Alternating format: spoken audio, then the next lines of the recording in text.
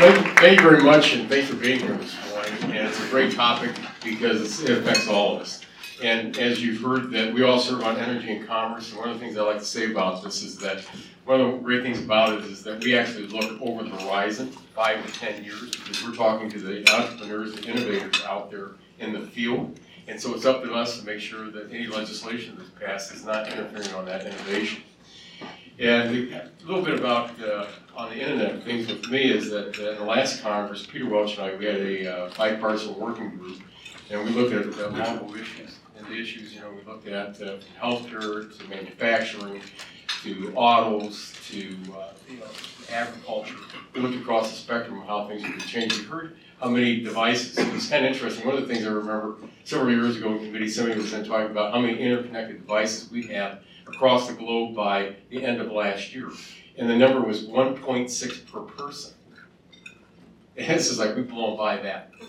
We have, if you go out and look where we are today, with the interconnected devices that we have today, you're in the billions, and you've heard that number. We're looking at by 2025 where it's going to be.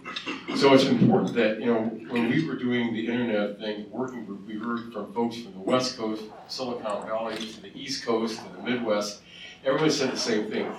When we're working on these, the big part is that we got to make sure that if there's regulations out there, everyone agreed to one thing, that we have soft touch regulations, so they can be out there innovating. Because if you all of a sudden you have the federal government coming in and saying, what we're going to tell you that you're going to have, that's not going to work. The other issue is the amount of spectrum we're going to have. With 5G coming on, that's another issue. So we look at a lot of different issues in the working group because we want to make sure that we went forward with new legislation and then the regulations that come from that. And we're out there making sure that the United States is always in the lead. And when you look at being in the lead out there, it's just like I offered the Self-Drive Act this Congress. And we're looking at real bad statistics out there. We had the traffic deaths are going up in this country. We had 37,000 last year. We had 6 million traffic accidents, 2 million with the people being injured. But at the same time, we had 94% of the accidents were caused by driver error. And so by incorporating and starting into with self-drive, we're going to do a lot of different things. Because we had to look at things with safety, cybersecurity, privacy. We want to make sure that when folks are out there, and a lot of these segments, like my mom, she gave up her driver's license when I turned 16 because of her vision problem. So folks out there that aren't able to get themselves around, they'll have transportation, senior citizens. So there's a whole raft of things out there that can happen because of the Internet of Things, but it's coming, and it's things that we've been incorporating. But when you look at the devices that are all working together, again, we're going to have a lot more spectrum out there to make sure this all works. So the committee's looking at it, the working group had looked at it, and so we want to go forward. When you talked about driving to work this morning, Columbus, Ohio was awarded the first smart city. So when you incorporate all these different types of devices all together, so you'll have streetlights working with you together. How many cars are on the street? Should the lights for the at night be on certain spots? They'll all be interconnected because of the Internet of Things. So it's really a wonderful area that we're in. And as Jim was talking about, I'm sure I didn't understand all that stuff about that computer either. but where we are today is that we have that technology, but we want the United States to be the lead. So I really appreciate the opportunity to be here this morning. Thank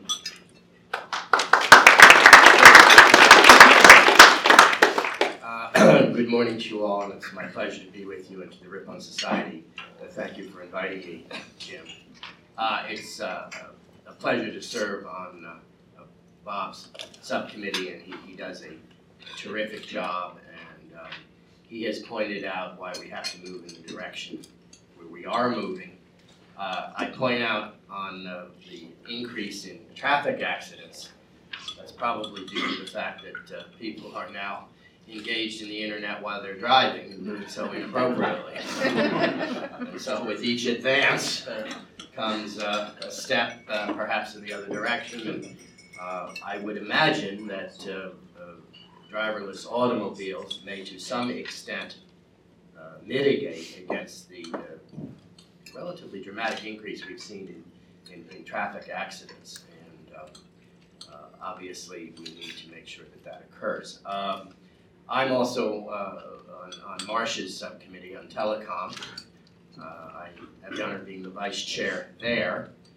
And as you know, Marcia will be leaving the House to go to the Senate. I make that prediction today.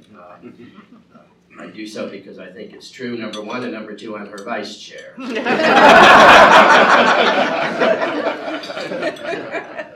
In that order, ladies and gentlemen. And we're obviously involved in all sorts of issues. I'm the sponsor of the Airwaves Act, and I want to give credit to Cory Gardner and the new senator from New Hampshire, Senator Hassan, whom I don't really know. They're working on that diligently in the other side of the Capitol, and Mr. Doyle, the ranker, and I are working on that on our side. It's incredibly important, 5G. It's also incredibly important for rural America, and that is an underserved area. The district I have the honor of serving is suburban and completely wired, or wired 99.49%, whatever the purity of ivory soap. But this is a challenge in rural America, and Airwaves is designed, at least in part, to make sure that that challenge is successfully overcome. The full committee is a joy because, as this distinguished group knows, more legislation reaches the floor of the House from our committee than any other committee. More legislation goes over to the Senate, and more legislation reaches the desk of the President of the United States, whoever the President of the United States is, from the Energy and Commerce Committee. I hope moving forward that we continue in the bipartisan tradition. There are debates as to how policy should be achieved. Chairman Pai was in my office yesterday. We obviously believe in a light touch on these issues, and that is not necessarily the view of the other side of the aisle. And if the other side of the aisle were to gain control of either House of the Federal Congress, I place it in the subjunctive voice because I think we will be successful. But if the other side were to gain control, I think there would be much heavier regulation in all of these areas. I do not think that that is desirable. We have been the leader across the globe because of the light touch, and I want to make sure that that continues. Thank you very much, ladies and gentlemen. Thank you. I'd like to thank Jim and the rest of the staff at Ripon for inviting me this morning. I think most of you know, before I was in Congress, I was a healthcare provider, so the Internet of Things is an exciting area for healthcare also. I think though the thing I'm most excited about is if I'm running low on milk, you know, and my wife has told me to stop and pick some up, it's probably already been ordered by my refrigerator and delivered to my house. And that's not a crazy idea, by the way. This is what the Internet of Things will be doing for all of us. But in healthcare, particularly, you know, making it, getting medical records more portable and patients being able to carry their own information or transferring their own information and data is really important. Integrating medical devices and other healthcare monitoring devices. You know, I have a Fitbit on, but there's a dramatic expansion of what we can monitor, including for diabetic monitoring and output, how much your heart is putting out, blood is pumping, and that your doctor can manage literally on a moment-to-moment basis. And these are all things that could potentially be interconnected in the healthcare space. For example, already we have, say a neonate will have a wristband on that that if someone tries to take that person out of the hospital unexpectedly, it communicates immediately back to the medical people that will prevent that. So there's just a multitude of things that I'm excited about on the Internet of Things as it relates to healthcare. And I think we're really on the tip of the iceberg here. But I do think, and I agree with both of my colleagues, that whatever we do, we want to make sure that we don't stymie innovation, that we don't hold entrepreneurs back from developing things, and for me in the healthcare space, that could make people's lives better, make their quality of life better, And we're at risk for that if we're not aggressive, and we need input from industry. We need input from all of you about what is appropriate, what is helpful, what are the guidelines that you need, like on the self-driving car. They came to us, right, Bob, and said, hey, we need some guidelines here so that we can we know where things are going to be, and all of a sudden we get so far down the line in an area that we're developing, and all of a sudden the federal government comes in and says, by the way, we don't like that, and you can't do that, and it sets people back. So for me, again, it's about the healthcare space and ideas to advance our health and well-being, and also help us control cost. Technology can actually, I think, help us control cost in the healthcare space. If we can identify problems that people are having earlier and address them more quickly, and in the long run save us money. So, thanks for inviting me.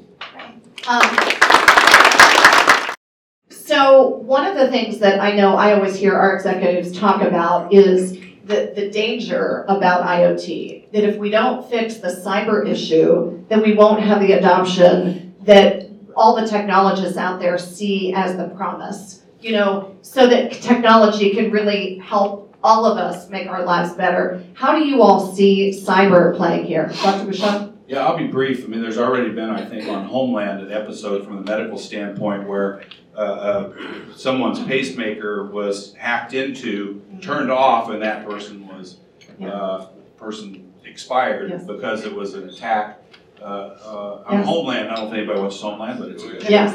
It wasn't the vice president now, was it? I don't know. My point is, I'm trying to make is, your point is very well taken, and I'll just speak to the medical space. There are real concerns about cybersecurity and about personal data and things like who can interact with medical devices, even Fitbits, who can assess your health or what you're doing in your life, and then make judgments based on that, either whether or not you're at higher insurance risk, and so it makes you uninsurable because people get data on you that you don't want them to have. It's a real issue, and I think people are trying to address it. And I think Chairman Latta will probably have quite a bit more to say about that. Well, cyber is everywhere. When you're talking about, I served on 2 cybersecurity task force, and we've also, in my district, we've done 7 cyber events with the FBI. And usually when I kick them off before the FBI takes over, I tell everybody, okay, I'm going to sound like I'm paranoid. I said, by the time these guys get done with it, you're all going to be paranoid. And usually everybody is. They get very, very nervous about things. But again, it's just like when we were looking at the Self-Drive Act. Cyber is a huge part of that. You can't have cars being controlled by someone else, driving them off the road and things like that. You have to have redundancy built in. Redundancy on top of redundancy on redundancy on the cyber side. So as the doctor mentioned, that it's very important on the healthcare side, but it's everywhere. It's, as I mentioned, from manufacturing, because again, I have 60,000 manufacturing jobs in my district. I represent the largest farm income producing district in the state. And so when you're looking at, from everything from being able to use IoT to help in the manufacturing process, you got to make sure that they're not hacked. You look on the financial side, you want people out there to be able to say, you know what, I'm going to do more of my banking online, do more of my banking from my phone. But you're not going to do that if you don't think you have security out there. So usually every place I go when I'm talking with folks, I always like to ask them right off the bat is, what are you doing on your cyber side? What are you doing to make sure you're protected? Because one of the things that we've also seen is you have a lot of people in the chain say, I'm so low on this, nobody's going to hack into us or attack us because we're too low. And I said, I hate to tell you this, you've probably already been hacked. Because the whole idea is to find the weakest link to get in so you go up the chain. So cyber is probably the big issue that we talk about all the time. And so to make sure that we can get done what we want to do, that's the topic. It's incredibly important in the sectors that are represented here this morning. But I don't think that the focus in the discussion nationally, or at least with the public, has been here. It's been rather in the national security field and in the election field. I point out that the new Secretary of State, a friend of ours, Mark Pompeo, was on the Energy and Commerce Committee when he was in the House of Representatives. And in the biographies that I've seen this week, his tenure for more than a year at the CIA has been highlighted. But from my perspective, first and foremost, he is a veteran of our committee. And so I think this is very good for cyber protection across the board, including those avenues we're discussing here this morning. I believe that he will be a very strong voice with the President on cyber across the board, because you've heard him testify on Capitol Hill on his considered views with which I agree, that there are major international challenges, and I hope that the President will heed the very competent and strong advice of his new Secretary of State.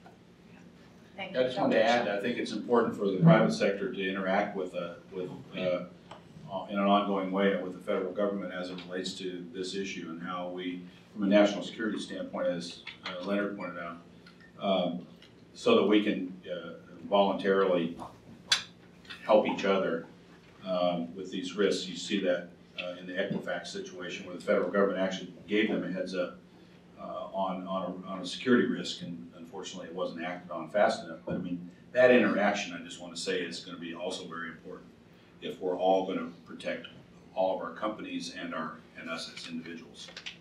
Okay, thank you for that point. That was a wonderful answer to my question, and we would agree. I think one of the things you're hearing industry say is you want to bake in security so that you're seeing it at all levels, whether you're the highest person on the totem pole or the lowest, that connection back to the internet. So thank you for your perspective.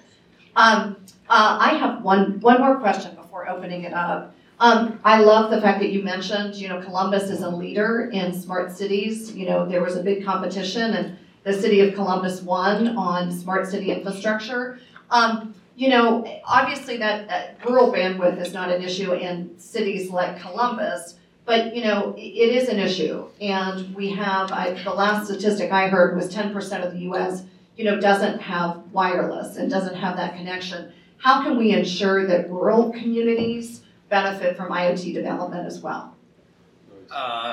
By passing my bill, the airway bill, ladies and gentlemen. 10% of proceeds of the auctions required to deploy wireless in underserved areas. And the act requires the FCC to study the impact of unlicensed spectrum on rural healthcare, education, agriculture, and broadband access. And that comes from a sponsor from the most densely populated state in the Union, New Jersey. It's a good question, because also in the House we also have the rural caucus that we have in the energy. I'm not a member of that caucus. But wait, we'll make it honorary. Thank you. Okay, well, you're always welcome. But we also have a House-Senate working group that we have with both members from Republicans, Democrats, House, Senate. But it's very important, because across the state of Ohio, there's a lot of areas that we don't have. If you don't have internet, if you don't have the capability of having service out there, it affects not only on the farming side, but also for people that want to have a business out there. So you see people say, you know what, I can't have my business where I want it. I'm going to have to move someplace else. Because we have a lot of areas just that are just not underserved. We have unserved areas. And those are the areas that we really have to look at, is getting out and talk with, and I think that the Chairman Pye, from where he comes from in Kansas, understands what unserved areas are.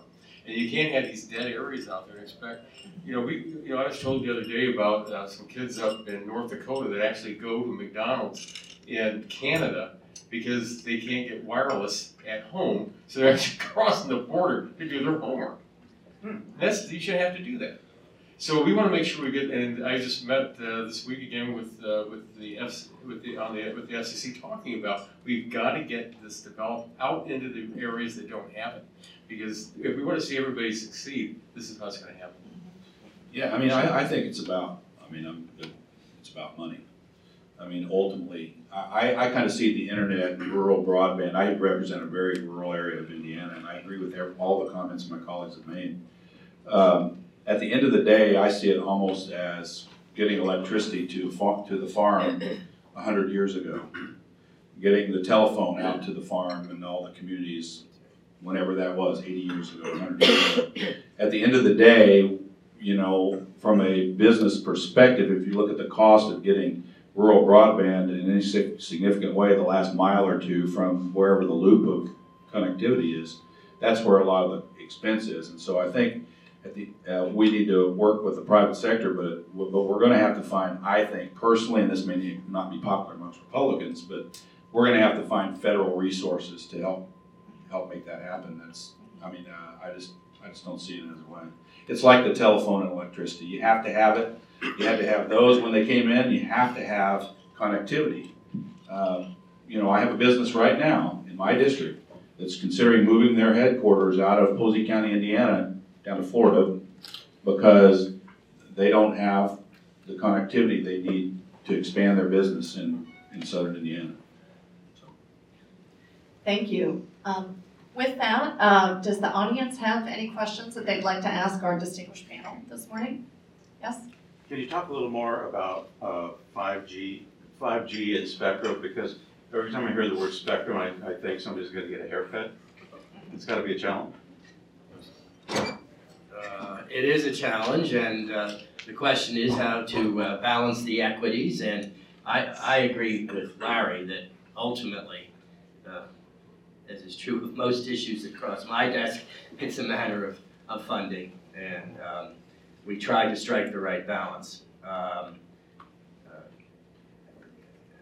don't want to be overly partisan, but I do have concerns that our colleagues on the other side of the aisle would strike a different balance, and I do not think that would lead to wiring the whole country, and I think it would stifle, at least to some extent, innovation. And again, with the working groups that we have in the House and also with our colleagues over in the Senate, it's really finding what works best in certain areas. And so it's just like going back, some people in this room are not going to remember this, and I hate, my wife says, sometimes you're going to date yourself. But, we don't want the federal government out there determining what's best, because sometimes it's best for the out in the community to figure that out. Go back, was it going to be VHS or Beta? Was it going to be 8-track or cassette? But we want to make sure that was in the. That's before you were born. I thought you were younger than I remember I read it in a history book. But it's important that because we're looking at 5G and the deployment that we're looking at and how it's going to transform things out there.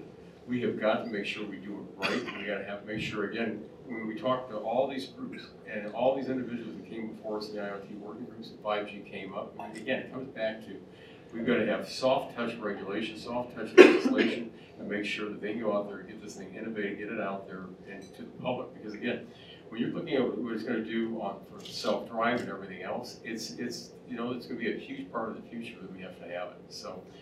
Spectrum, it's one of those things that we've been told through time that different, bands out there that, can't get any more out of it. Well, again, they're figuring out ways to squeeze it more and more and more to get more. We asked with the military, if they could look and find, if you're only using a band maybe 1 week of the year, what can we get from them? At first they didn't do anything, but then they came back and said, yeah, we think we can do something. So it's like we've got to find everything we can out there, because again, we've seen the auctions, the huge auctions about getting more spectrum out there to be used, because again, it's the future. We got to have it. Okay, thank you. Next question from the audience. It can't be that early. There you go. There you go. Okay, over the court. Okay.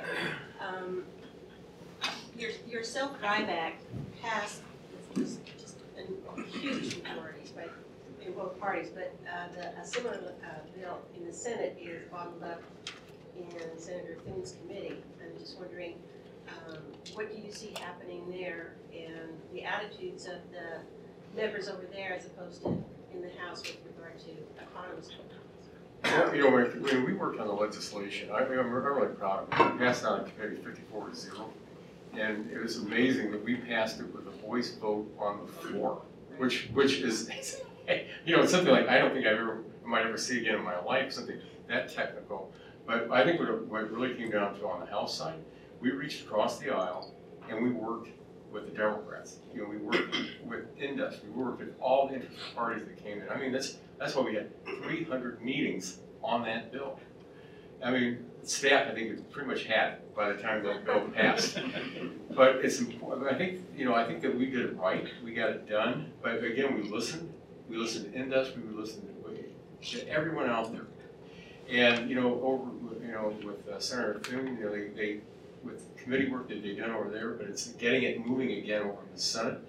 But if they don't get this done and we don't get this passed, this is the problem. You can't have 50 states in the District of Columbia saying what those cars are going to do, because you can't have a car shut itself off before it crosses the bridge, and it'll pull itself off because I can't go over there. So, you know, the legislation said pretty much what we've always said here. You know, we have bumper to bumper on the federal side. States can do all the other things that they're doing right now, but we've got to have that preemption out there to make sure that we can move forward. And again, you know, we shouldn't be afraid of the technology. And I think some people, self-driving, I'm scared. First of all, those cars right now, you're not going to go out and buy one. They're going to be fleet-type vehicles. We have to get them out so they can be tested, and that's a big part of it. But the other part of it is that, you know, a lot of people don't realize that they've got a lot of levels in their car right now. If you think about going back to the issue of having cruise control in a car, then cars can back themselves into parking. And I've watched some people around this town that need that. Be able to parallel park a car. But then you have cars that, you know, have self-brake. You know, make sure that there's something in the roadway to brake. Also stay within the lanes. So you're always starting to see cars going up in these levels. And people don't even realize technology is being built in. But as we go up even farther, we just can't have those 50 states. And they're already out there starting to legislate. And if we don't, the United States is going to fall behind the rest of the world. And we want the technology developed here because we're the innovators. I'd just like to follow up on that point. I heard from our trade association that represents the 60 biggest tech companies in the U.S., that there are 44 different working groups in government that are focused on IoT. And I will tell you from an industry perspective, trying to keep up and influence and make sure that they're doing the right thing is exhausting, but also hugely duplicative. I'm going to put Congressman Lance on the hot seat for a second. I know you've tried to address this a little bit. Could you talk a little bit about HR 195 and what you're trying to do there and sort of the intent behind that? The intent is to make the public aware of how we have to move forward, and I certainly think that we need a greater awareness. Might I address your question just briefly? It is my observation, being here 10 years, that the Senate operates almost completely differently from the House. A slight understatement. I have publicly stated that I am opposed to the filibuster, which I suppose is easy for me to say because I'm not in the Senate. I don't think necessarily this issue is related to getting 60 votes, but I think that is in the miasma on all issues, number one. Number two, on your point, there are 44 groups, you say? There is a new governor in New Jersey. We had a governor's race as well as Virginia. I know everybody in the room talks about Virginia. New Jersey had a governor's race as well. And our new governor and a newly elected legislature, overwhelmingly Democratic, is about to consider legislation, which I believe will pass, trying to place in statutory law at the state level in New Jersey, Tom Wheeler's net neutrality. It's unconstitutional, in my legal judgment, but this is the type of thing that occurs across the board. And it's going to become more complicated and more difficult. And on the driverless car issue, we obviously need a nationwide standard so that there aren't different standards in the various jurisdictions, and I think this is a significant challenge, and I sadly predict that my home state on the issue of net neutrality is going to pass legislation probably by June 30th. I also know that Maryland was looking at doing something very similar, and we think industry has talked them out of it, but who knows? I doubt that industry will be able to talk the new governor of New Jersey and our overwhelmingly democratically controlled state legislature out of it. I obviously am a voice on the other side, but I think they're marching in that direction to make a political statement as if we don't favor, all of us together, a free and open internet. But this has been so confused through terms of art like net neutrality. Well, that brings up a great question. You know, you mentioned that, you know, bills have passed out of E&C on a very bipartisan basis with all the debate around net neutrality and some of the privacy issues. How do we make sure that IoT doesn't get caught up in that sort of quagmire and stays bipartisan? Well, again, I think it's starting with when we did the work back in the 114th Congress. I think that it was very, I shouldn't say I think, I believe, that by having members come in to sit in for those meetings and to ask questions for all the different groups that we had come before us, people really came, you know, to a conclusion that members that were there saw that we got to make sure that we don't do a heavy, over-regulated type of internet out there, or with the Internet of Things, because I shouldn't say back, let's say internet, but we're getting into the net neutrality, but it's on the Internet of Things. But it's important that we understand that the innovation that's occurring out there, that's so important that we move forward, that all the things that it's touching today, and it's moving so quickly, it's like, how can you set a federal standard and we don't know what it's going to look like? And again, that's, you know, it's kind of tongue in cheek. I was talking about how things, you know, what between cassette and 8-tracks, things like that. But it was the people out there that decided what they wanted. And it's also, we should not, because how can the federal government, again, that's the great thing about being on this committee, looking 5 to 10 years over that horizon, how can we know exactly what it's going to look like? We're not the ones that are developing this. So it's really up to the industry out there to bring forth those, and again, it's like with driverless cars. We don't want to pick the winners and losers with who's going to be the one, but we want the best to come to the top, and that's what we want to have happen here.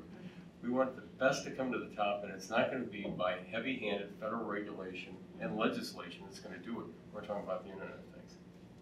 Great. Thank you. And I think Jim has our final question this morning. Gentlemen, with all the hearings and demonstrations that you've seen in the past few years, looking forward to the next 5 or 10 years, what do you believe will be the most interesting and fascinating innovation that will come out that you've seen or have been that you've talked about to different distributors throughout the U.S.? We'd be very curious to know this. I'll focus on healthcare. I think the ability of us to assess people's ongoing well-being, whether that's your blood sugar level if you're a diabetic, whether that's your heart rate if you have an arrhythmia problem, and whether that's how much blood your heart's putting out if you have congestive heart failure, and have that monitored in a more consistent basis where physicians and other healthcare providers can interact and get ahead of impending healthcare crises that might make you end up in the hospital, which costs a lot of money.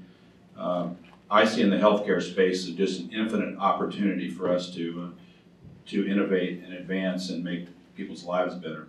What about the chips being put on medication so that you could monitor either your kids or your parents, or just looking at the whole opioid situation in the U.S.? Yeah, I mean, I think that's gets into other privacy issues and that specific people have talked about, for example, Alzheimer's patients where you can monitor their location and things like that. But that's a bigger discussion. I think that you have to have on the privacy side, and that's more complicated. But if there are ways that we can monitor people's compliance with their medical therapy in a non-privacy violating way, that would be important, because anybody in healthcare knows about half the people don't take their medicines the way it's prescribed. You know, my father-in-law takes his diuretic, his water pill, when he feels like his blood pressure is high. But and when he doesn't take it when he doesn't think it's high because it makes him go to the bathroom all the time. That's a big example. If you could, if you can interact more in a way where you could monitor that type of behavior, and that way when he comes to the hospital, well, how come their blood pressure's really high? Well, they didn't take their medicine, even though most patients say that they did. So, but when you get into monitoring people's, location and other behavior, that's dicier, I think. I think we go back to driverless cars, and I can think about this topic a long time ago. My dad was first elected to Congress in 1958, served through '88, and this is back in the days when we'd start school. My sister and I back home, and Dad would find us a place to live for 5 months down here, and then we'd pound the pavement maybe twice a month driving back to Ohio on the weekends. I can remember as a kid on the Pennsylvania Ohio Turnpike when I was 5 or 6 years of age, thinking to myself, that'd be great if Dad could just fall asleep in the car. We get to the east gate of Ohio, you just wake up, pay the toll, we get on the Pennsylvania, drive 161 miles per hour. I got these things down. 161, and then get off, and then we had to do that before there were any interstate roads. You'd have to drive through the mountains to get down to DC then, and I thought, wouldn't that be incredible? Well, we're at that stage today. But when you're talking about issues about drugs and opioids, when you think about, again, that when you look at 94% of the accidents that occur on the road today are because of driver error. More people are dying now because of opioid and drugs than they are of drunk driving.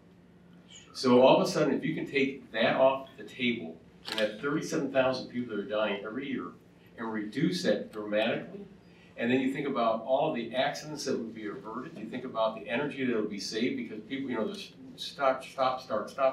It's not, vehicles would be flowing all together. I even thought back, I was ahead of my time back then. I thought about this as a kid. Dad's, if we get on something and we go 70 miles an hour across the turnpike, nobody'd be blocking the ways, you just get across it. But we're there today.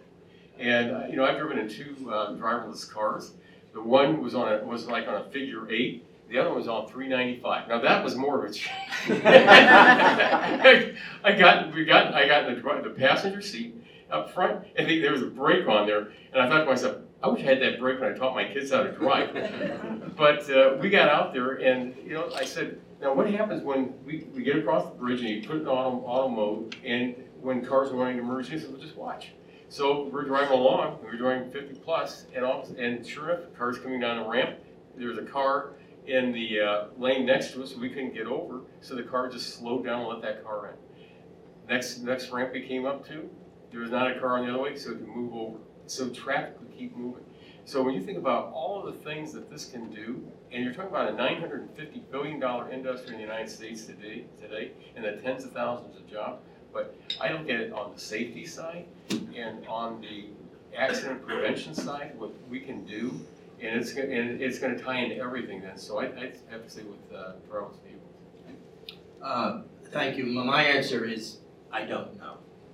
And this has been true for innovation over the last quarter of a century. Who would have thought 25 years ago we are where we are now? I have no idea where we will be 10 years from now, let alone 25 years from now.